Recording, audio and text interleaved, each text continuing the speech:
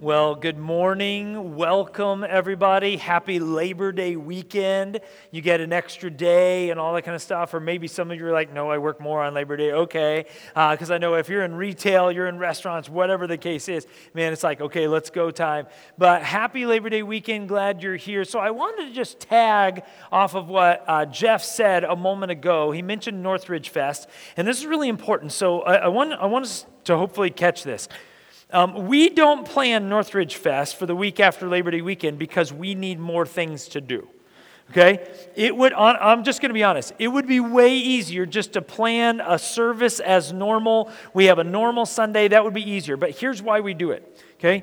We do it because we want the rest of our community who's not here to experience our church and what God is doing here. Not because we think we're better, but because we think God is worth it. Okay? Inflatables. You're like, well, it's just inflatables, and you're going to be sitting in a dunk tank. Yeah, how many people do you think want to knock me into the water? I'll just say that. Yeah, exactly. We've got a hand already. I see that hand. Any more hands so I know who to come after and pray against right now? Okay. But the truth is, we don't do this because we need something else to do. We do this so that you can invite. And so I want to ask you to do three things. Number one, I want to ask you to be here next week, okay, for the services and all that kind of stuff. But then we're going to go outside. We're going to have the inflatables. We have the dunk tank. We have all the food, the free food. We have amazing food, amazing stuff. So be here yourself. Good. Second thing, invite some people that are in your life. We don't do this just for our church. I hope that you guys have a blast and you enjoy knocking me in the water. I hope you do. But that's not why we do it. A big reason why we do it is so that you can invite somebody in and say, hey, there's free food and there's inflatables. Oh, yeah, and there's also a service. In fact, I would encourage you, maybe go and pick them up. Maybe even go and drive and say, you can follow us there. Or we'll meet you in the parking lot. Because you know why one of the biggest reasons people don't come and check out a church is because it is intimidating and scary to walk into a place that you don't know. How many of you just love to walk into a place that you don't know? No, you don't. You're scared. You're intimidated, right? I'm looking at you guys. You're not that intimidating. But the truth is, people don't know you, and they don't know what we do here, and they're like, it's in a village center. It's so weird anyway. And so people are intimidated until you invite them and say, I'll walk in with you. Oh, man, that's going to just take away that anxiety. So be here yourself, invite as many people as you can, and then the third thing is get involved.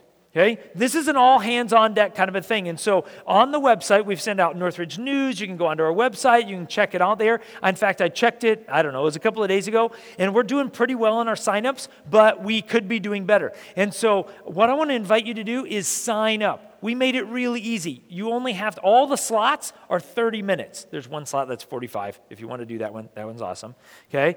But all the other slots are 30 minutes. We're talking half an hour. Do you know how fast it goes?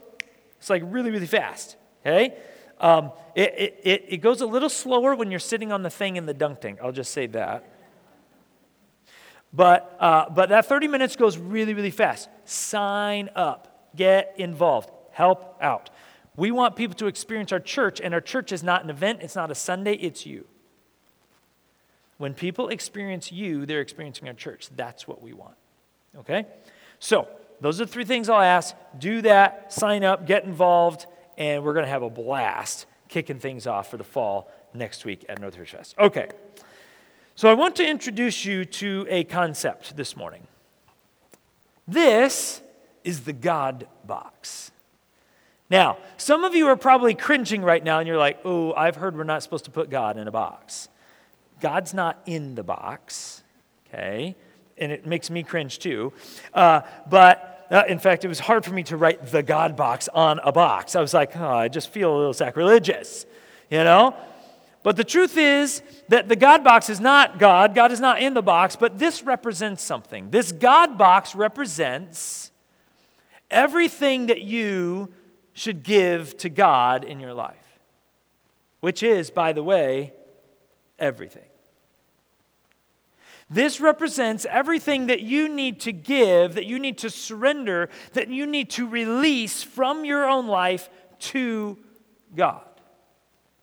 Now, if you're wondering how the God box works with that, I'm glad you're curious.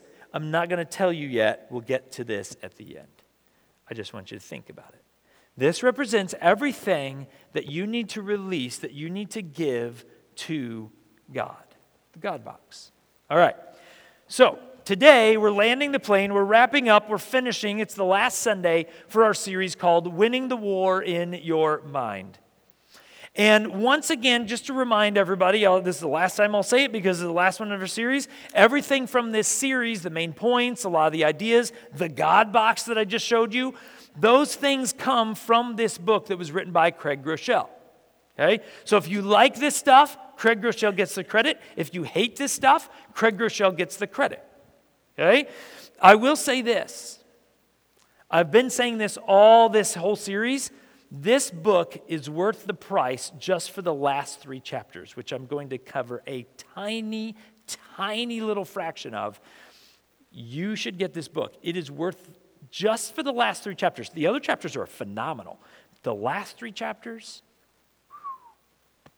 they will hit you where it hurts in a good way. So it's worth it just for the last 3 chapters, which again, I'm going to hit on a tiny, tiny little fraction today. And so today, we're going to get into it. All right. Let's talk about the brain. We've been talking about the brain a lot in this series, haven't we? We've been talking about lies in your brain, lies that you believe that they're not true, but you believe they're true because your brain believes they're true. We've talked about ruts. We've talked about how your thinking gets into a rut, and you think about this same way, and you keep doing these same things because your brain is in a rut. And we talked about how to reframe, that we see things through a frame, we see things through a lens. Well, today we're going to take it another step forward, but let me talk about the anatomy of the brain for a minute. So in your brain, you have a lot of different parts to your brain. I have a diagram for this.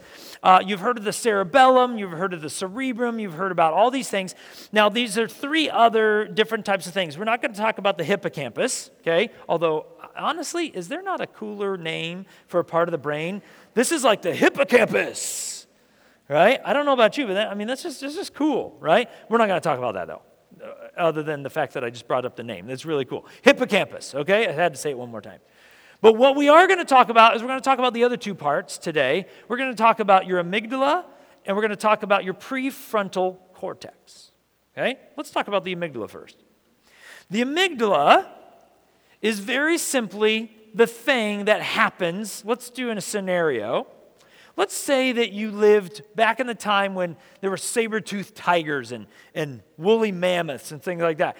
And you're out there, you're just gathering food, maybe you're hunting, whatever, and all of a sudden you look up and a woolly mammoth or a saber-toothed tiger is literally running directly at you.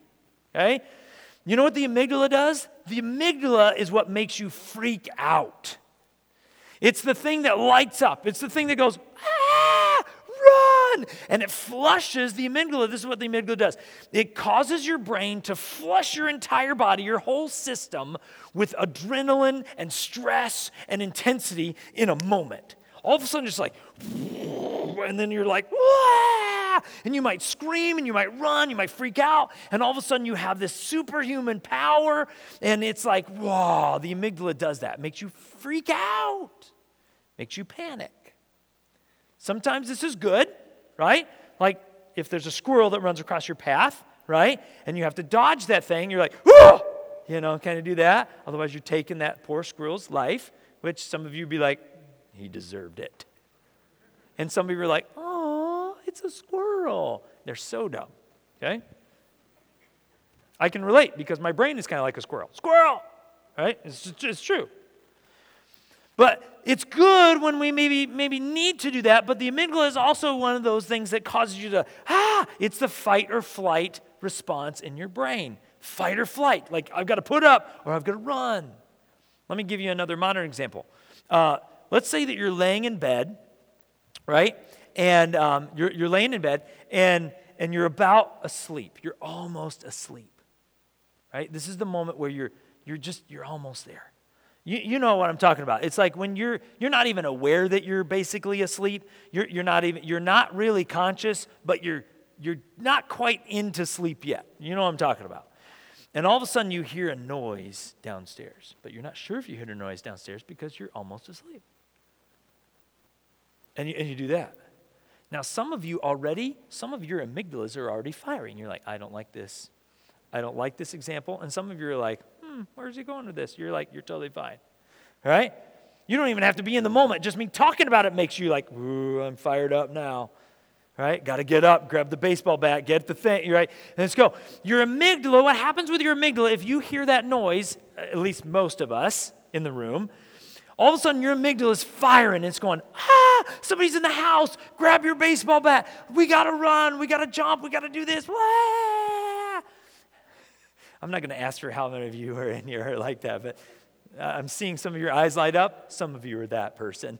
You're just like, your amygdala is a little overactive, okay? Very creative, okay? But that's the one that your amygdala is like, you got to go, grab the baseball bat, somebody's going to kill you, right? Just from a little noise. Now, let me tell you about the other part of your brain. It's called the prefrontal cortex. The prefrontal cortex is your reality part of your brain. It's the level-headed part of this. It's the one that kind of balances out. It completely is the opposite side. It balances out the amygdala. Okay? The amygdala is like, your prefrontal cortex in that same situation says, it's the dumb dog. Stop worrying.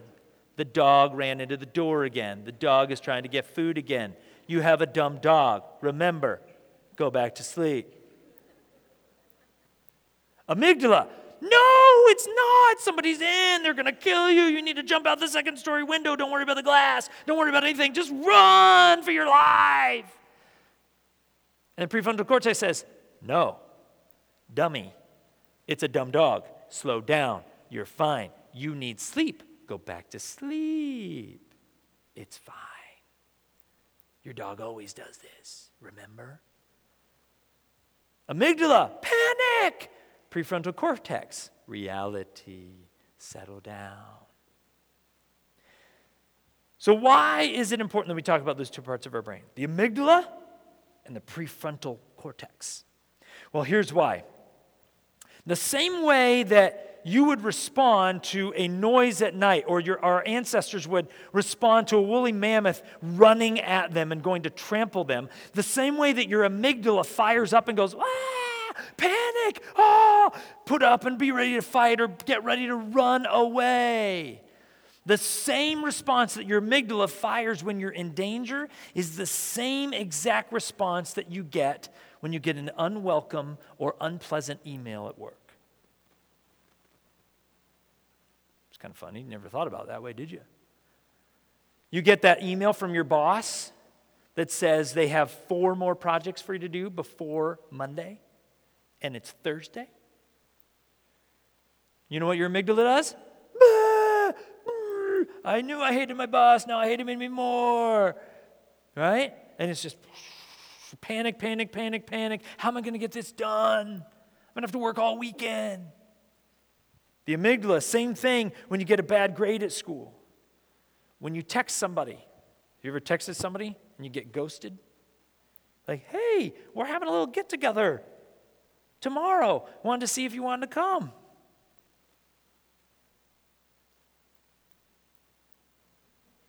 Nothing. Next day, nothing. It's almost as if they lost their phone. We all know they got it. We all know they got it. You're being ghosted. We all know you're being ghosted. You know you're being ghosted. And what does it do? It fires the amygdala. And you start panicking. You're like, maybe they hate me now. Maybe I said something, right? All of a sudden your amygdala is firing up. You're at a party and people are over in the corner laughing and they glance at you when they're laughing and they look back. All of a sudden your amygdala is firing. You're like, maybe they're laughing at me, right? All of these things. How many of you love unexpected car expenses? Oh, I got a groan hum on that one. That's what I got from many of you. That was awesome. I wasn't prepared for that one. That's what I got. Yeah, me too. I love that. I love it. No, you know what happens? My amygdala starts firing. I'm like, how much is it going to cost? We got to get it in. When your teenager starts driving, when your teenager starts dating, amygdala, blah. I got to get a gun.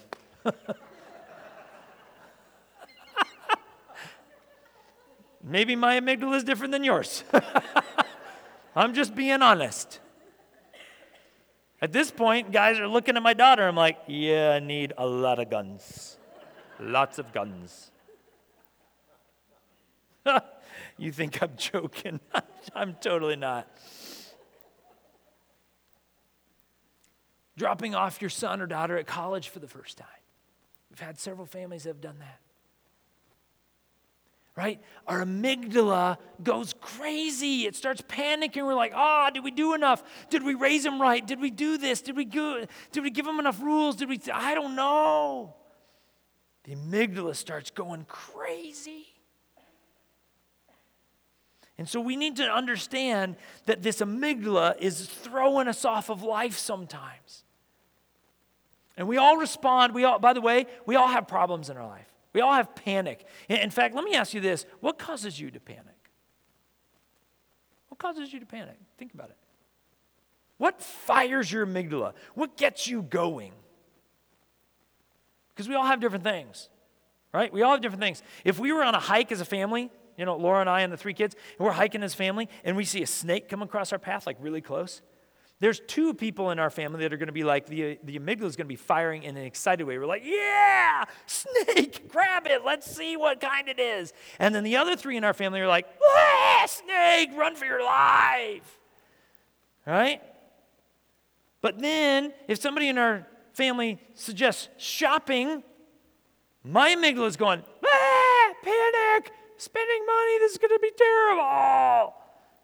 And some in my family are like, yay, shopping, this is going to be awesome. I'm like, this is going to be the worst day of my life. We all have problems. Our amygdala fires up. It just fires up on different things. Some things that get you going don't get me going. And some things that get me going, they don't bother you at all. But we all have problems. And problems tend to make us panic. Well, let's get to the Bible, right? The Apostle Paul, he had a few problems, didn't he? He ran into a few issues, things that could have caused him to panic. In fact, let me highlight one of those. So, give you the context. It's the Apostle Paul and this guy named Silas. They're both faithful followers of Christ, followers of Jesus, and they're in this particular community, and they're sharing the good news of Jesus to as many people as they can. And while they're doing this, there's this slave girl. She's literally, when I say slave, she's literally owned by this group of men. Okay? And she's running around, she's following Paul and Silas, probably because she realizes that they have something to offer her. And so they're running around, they're telling everybody about Jesus. Finally, they turn to this girl, and they pray for her, and they cast out the demonic possession that she has in her body, in her life. They free her from the demonic possession.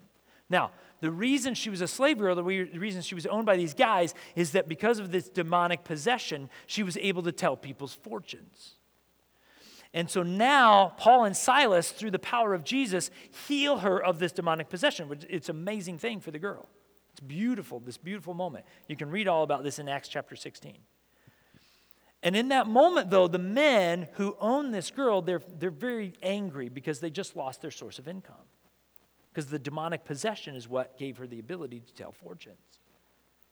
By the way, fortune telling a lot of times, I'm just going to tell you, is connected to demonic power. Some of you do it. Some of you dabble and play in it. I would suggest not.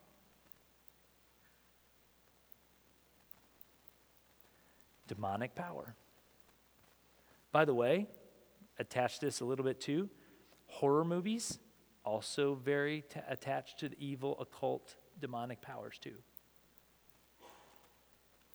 I've walked into a couple of different houses. Man, I'm so far off the notes right now, but this is getting really, really important, really practical.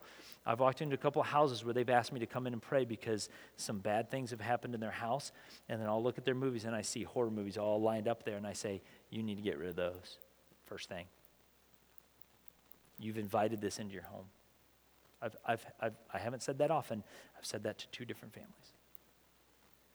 I said, first of all, we're gonna pray. We're gonna go through every room in your house, but you need to get rid of this. You've invited this in. Be careful what you invite into here. Be careful what you invite into here. I'm just saying. A lot of you don't think demonic power is real. Okay, keep messing with it. You'll find out what happens. It is very real. Do not mess. Okay, so the Apostle Paul. They cast out this slave girl's demonic possession, and so now she doesn't have the ability to fortune tell, and these guys are really, really angry at him. Okay? And so they stir up a mob to catch him, and I want to read for you what happens in that moment. Acts chapter 16, starting in verse 22. A mob quickly formed against Paul and Silas, and the city officials ordered them stripped and beaten with wooden rods. They were severely beaten, and then they were thrown into prison. The jailer was ordered to make sure they didn't escape, so the jailer put them into the inner dungeon and clamped their feet in the stocks. Now, let me just ask you this. Would that cause you to panic? It would cause me to panic. I have an amazing wife. I have 3 kids. I have an incredible church that I absolutely adore and love, that I get to work with you guys. I do. I truly do. There's a lot to lose. And if this is happening, I'm thinking this might be my last days. This should cause them to panic, right? So what would Paul and Silas do? They've been severely beaten, they've been stripped naked, and now they're locked in. They put their feet in stocks, which means either they were chains with like handcuff type things that went around their ankles, or maybe even more likely, they had the wood stocks that clamp down on your feet so that you have to sit up constantly. Okay? So we don't know what kind of stocks they were in. It doesn't say, but they were in stocks. Okay? After being they were stripped and severely beaten. Okay? So what do you think Paul and Silas would do? What's the first thing do you think that they would do? Well, a few hours into it, this is when I want to read for you what they're doing. Acts chapter 16, next verse, 25. Around midnight, so this has been a while now, Paul and Silas were praying and singing hymns to God, and the other prisoners were listening. That's kind of crazy, isn't it? They were stripped naked, severely beaten. Okay, just imagine this. I want to unpack this because we read these kind of things and they're severely beaten. Okay, cool. Now, let's understand what happened. They are probably bleeding. More than likely, they have maybe broken bones, maybe even in their face if they hit them in the head, maybe broken noses, maybe some broken ribs. These guys are in really bad shape, like maybe even on the edge of death. We don't catch that from the script, but you have to read between the lines and understand. They were severely beaten. They didn't just whack them a few times to make a couple of marks. They were severely beaten with wooden rods. Okay? They are in really bad shape. This is emergency room at the hospital kind of stuff. And then they don't take them to the doctor. They don't give them pain meds. They put them in the inner dungeon. They put their feet in stocks, and they're on the edge of death. And they're in the inner dungeon, and they're in intense pain, and they have no escape. And what are they doing? They're praying and singing praise to God. Now, if we weren't followers of Jesus, and even me, who is and have been for a long time, you kind of look at that and you go, are they losing it? Are they a little crazy? They're praying and singing while they're in pain and locked in this inner dungeon? Does that make any sense? Well, this brings us to the last principle in Craig Groeschel's book that I want to highlight. We've talked about 3. I want to give you the last one. And this is the most powerful one, to be honest. It's the most powerful one. It may seem like the least practical one, but it's actually the most powerful one. It might be the one that unlocks the problems that we have here. It's called the rejoice principle. It simply says, revive your soul, reclaim your life. Revive your soul, reclaim your life. What if I were to tell you that the truth is that the greatest, most effective way for you to win the war in your mind, to win the battle for your thought life, what if I was to tell you that the most effective, best thing you could possibly do to win this battle up here is to pray and to praise God? How many of you would be like, I got out of bed for this morning? Some of you are thinking this right now. you're a pastor. You have to say those things. The truth is, it's a true statement. The most effective way for you to change your mentality, your thought life, is to pray and to sing praises, or to give praise, give glory and honor to God. Don't believe me? Well, I can't get into this too deep, but in this book, Craig Groeschel gets into this. And he highlights he gives them by name, neurologists, brain specialists who have actually tested this. People, when they pray, when they praise God, when they pray and praise God, when they do those things, you know what happens? Your brain all of a sudden begins to change. It begins to shift how you think. When you pray, when you praise God, all of a sudden your brain starts moving from the problems and it starts shifting to empathy, to compassion, to the parts of our brain where when we have social interaction. All of a sudden, your brain starts engaging in a completely different way. And instead of looking at the problems, you start looking at the possibilities. How many of you don't have to raise your hand, but how many of you would just love to see, when you look at the problems of life, instead of seeing the problems, you love to see the possibilities instead? Man, I would. You know what I tend to see? I can tell you what I tend to see. My wife could tell you that I tend to see this, because sometimes I'm like, oh man, and I get angry, right? And she's like, it's going to be all right. And I'm like, no, it's not, and here's why. Anybody ever tell people why it's not going to be okay? That's a telltale sign that you're like, I'm focused on the problems. I'm good at focusing on problems. Sometimes too much. And the truth is that problems will consume us, and the way to get out of that is to pray and to praise. Funny how that works, and your arms and your hands end up like this. Pray and praise. In fact, why does this matter? Because life is full of problems, isn't it? How many of you have gone through life and you've had no problems? Anybody? I want to meet you if you do, so I just want to make sure. Okay. All right, good. We have problems. Your problems are different than my problems, but let's be honest, some of your problems overlap my problems too, right? Because some of us, we have the same problems, and then we have a different host of problems that are different from other people. But we all have problems, and what we focus on is what we're going to get. But the truth is that pastors, I'm one of them that says this, God, Jesus, and neurologists all tell you the way to solve the problems is prayer and praising God. I'll tell you what, when everybody agrees that this changes your brain in a really good way, I think we should listen. Prayer and praise actually changes your brain, literally. I love what Craig Groeschel says about when have you ever had those moments, those days or those weeks where it feels like the problems have compounded? Anybody with me on this? Like there are some days where a little thing comes up and I'm like, ugh, it's just an annoyance, and then we take care of it and then we move on. But then it feels like there's some of those days and some of those weeks where it's like, I haven't solved this problem yet, and then there's another, and then there's another, and then I get a call, and then right? And it's little things, right? It's like there's this one big problem, and then maybe there's another slightly less big problem, and then I get a call from Laura and says, hey, I need you to go pick up, one of your kids because they got sick. Perfect. This is awesome.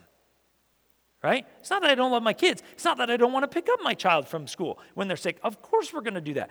But I'm just like this and now that on top of all days. You had to get sick on this day. Thank you for getting sick on this day. Have you ever wondered that about your children? I have. I'm telling you about all my amygdala issues, right? The truth is, sometimes we get it up to here and we're like, We feel like a volcano. We're like, I'm literally going to explode. I'm going to explode. And sometimes you do. I love what Craig Rochelle says. He says this, when you've had enough, God is enough.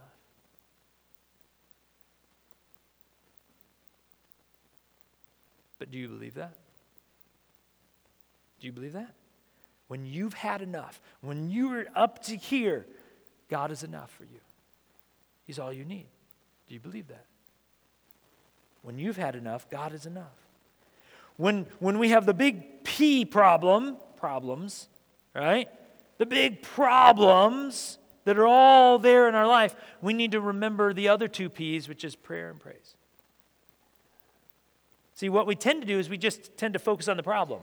I'm a solver. I'm a fixer. I'm a doer. Any other fixers and doers in there? Okay?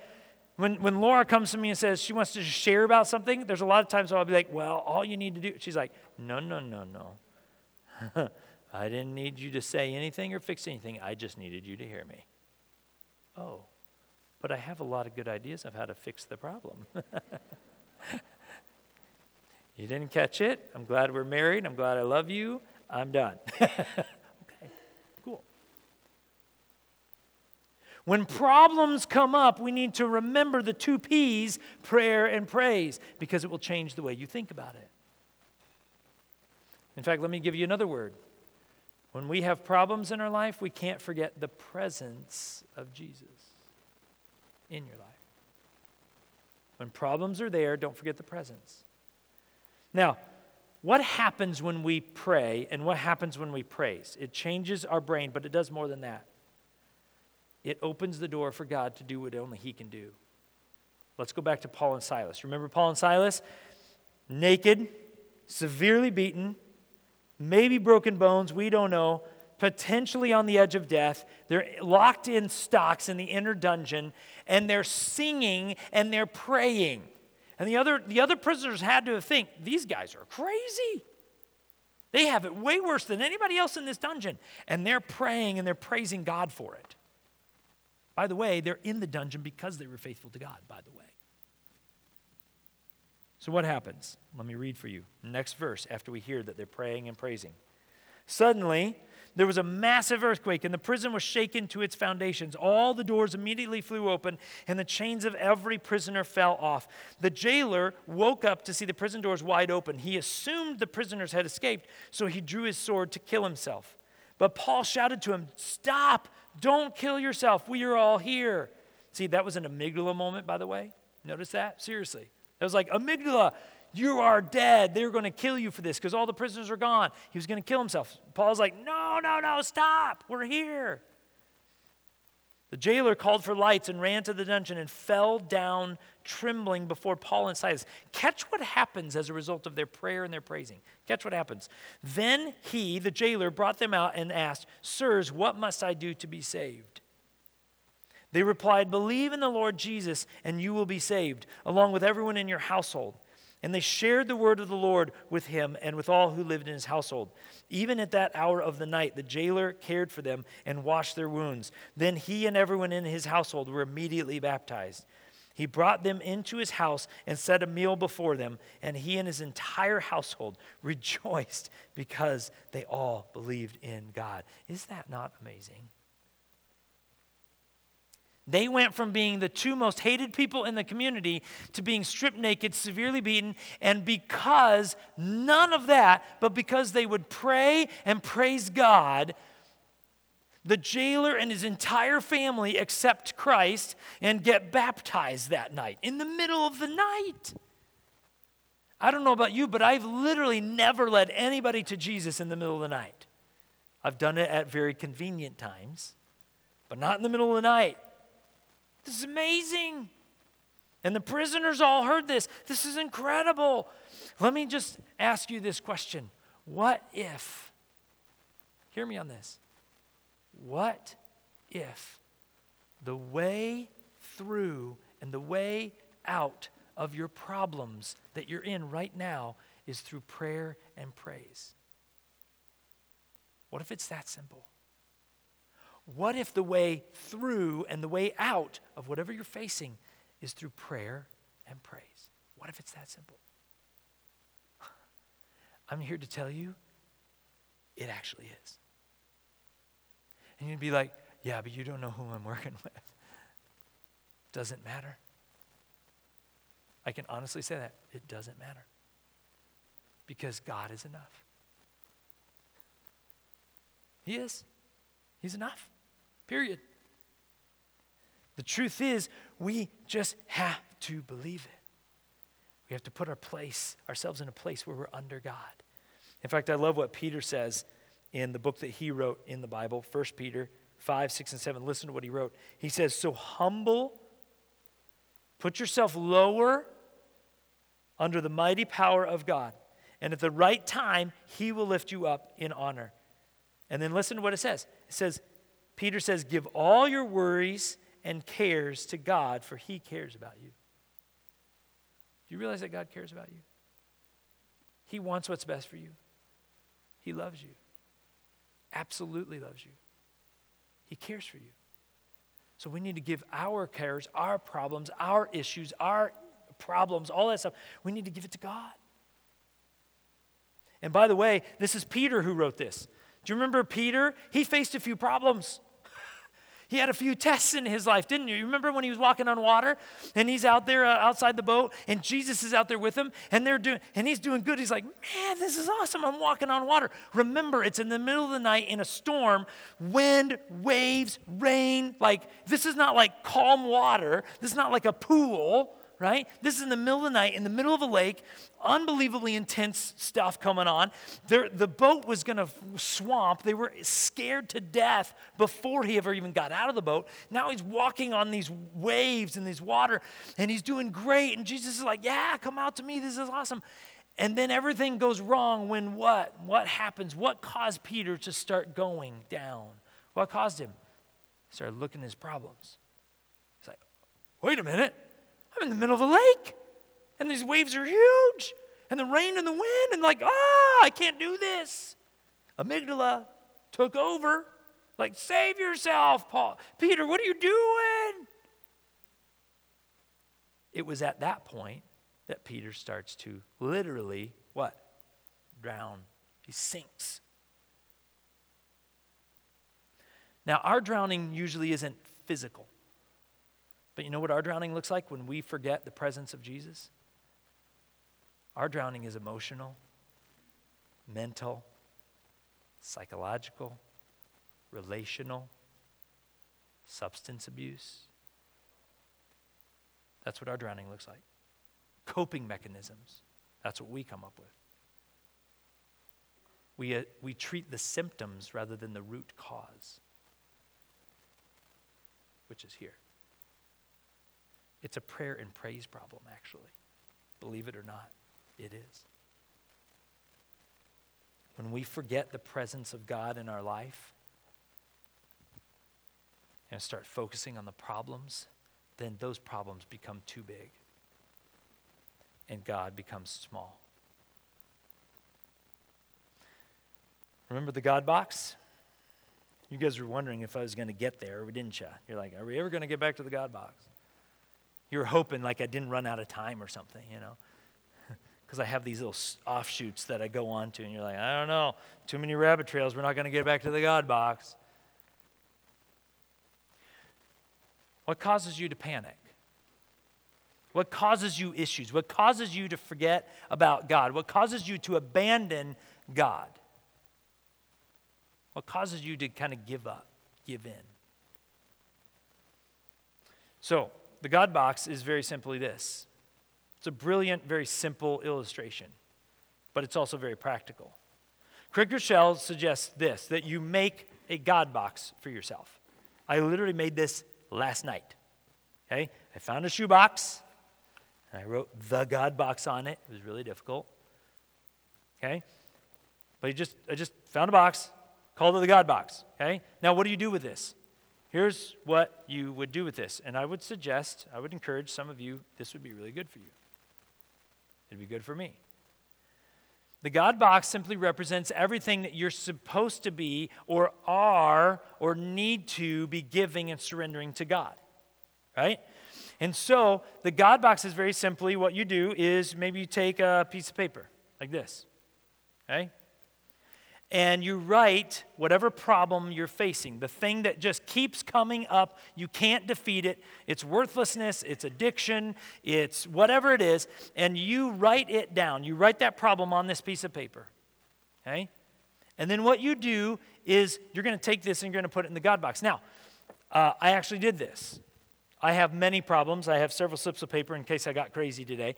But I wrote one of mine on there. This one says control perfectionism. I had to make sure that that's what I wrote. Control perfectionism. That's a little bit of an issue in my life. I'm just telling you. I was just talking to Jeff right before the service. I'm like, man, I could overcook a sermon with the best of them, right? I could spend hours on it, and then I can spend more hours on it, and then I'm like, man, I could probably do it.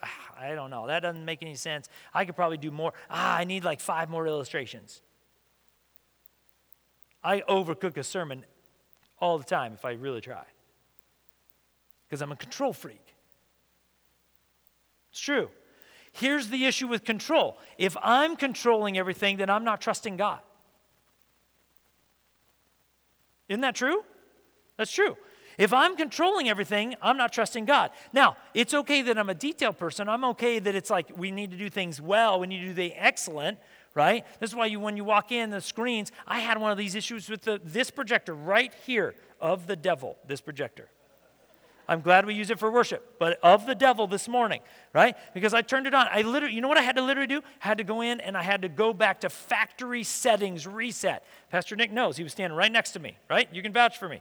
I went and I hit factory reset because I was like, unbelievable, this projector is so far off. Driving me nuts.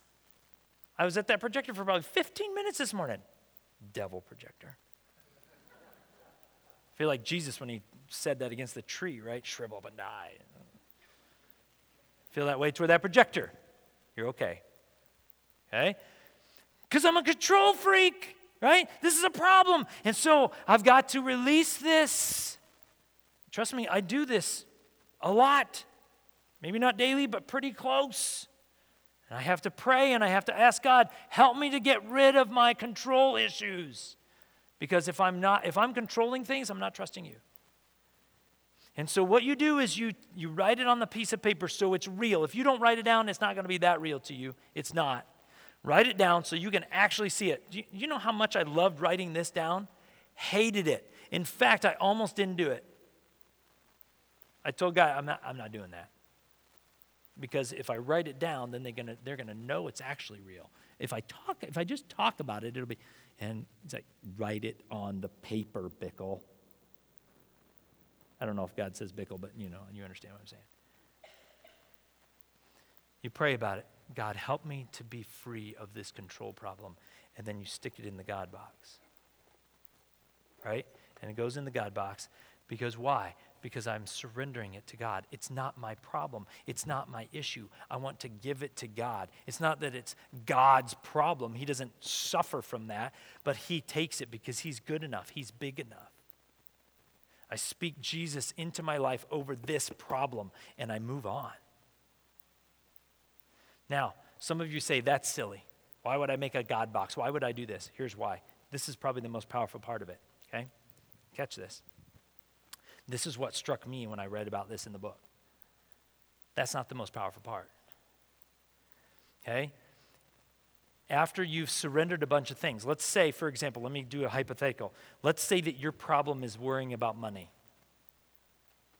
If I asked everybody to get honest, I'm not going to do it, but if I asked everybody to get honest, how many of you actually panic and worry a lot about money? I'll bet a lot of hands would be up, if we're being honest. Mine would be up too. It's one of the things that I also deal with. I didn't write it down because I felt that was a safer one. Felt like that was a lot of people in the room. I knew the control one was a little bit more deeply seated, and I needed to share that one. So let's say that yours is money. You panic about money. That's your thing. That's your one. That's your big one. Okay? And then you write it down. You write money on there, and you pray about it. You surrender it. You put it in the God box. And then a few weeks later, all of a sudden you get word, your car breaks down on the side of the highway. You have it towed, and the mechanic tells you need a brand new transmission. It's going to cost a few $1,000s. How many of you are like, woo, prayer and praise?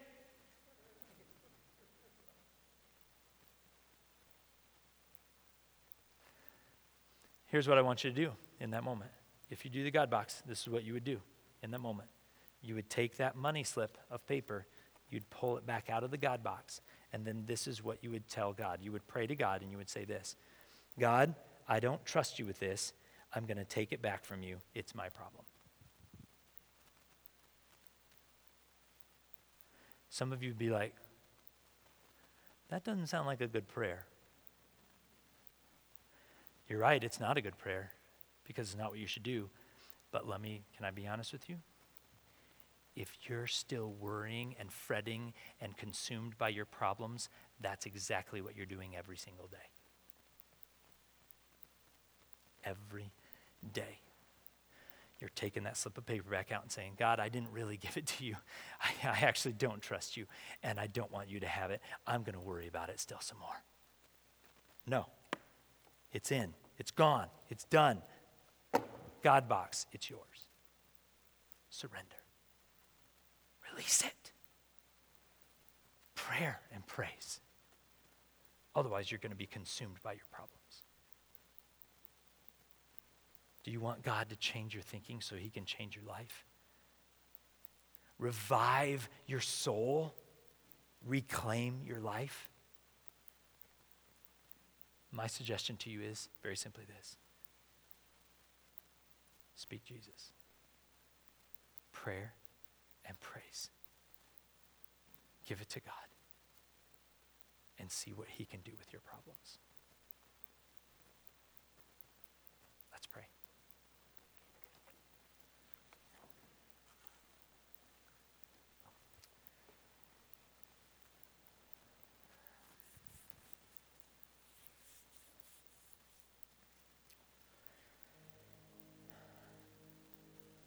Lord Jesus,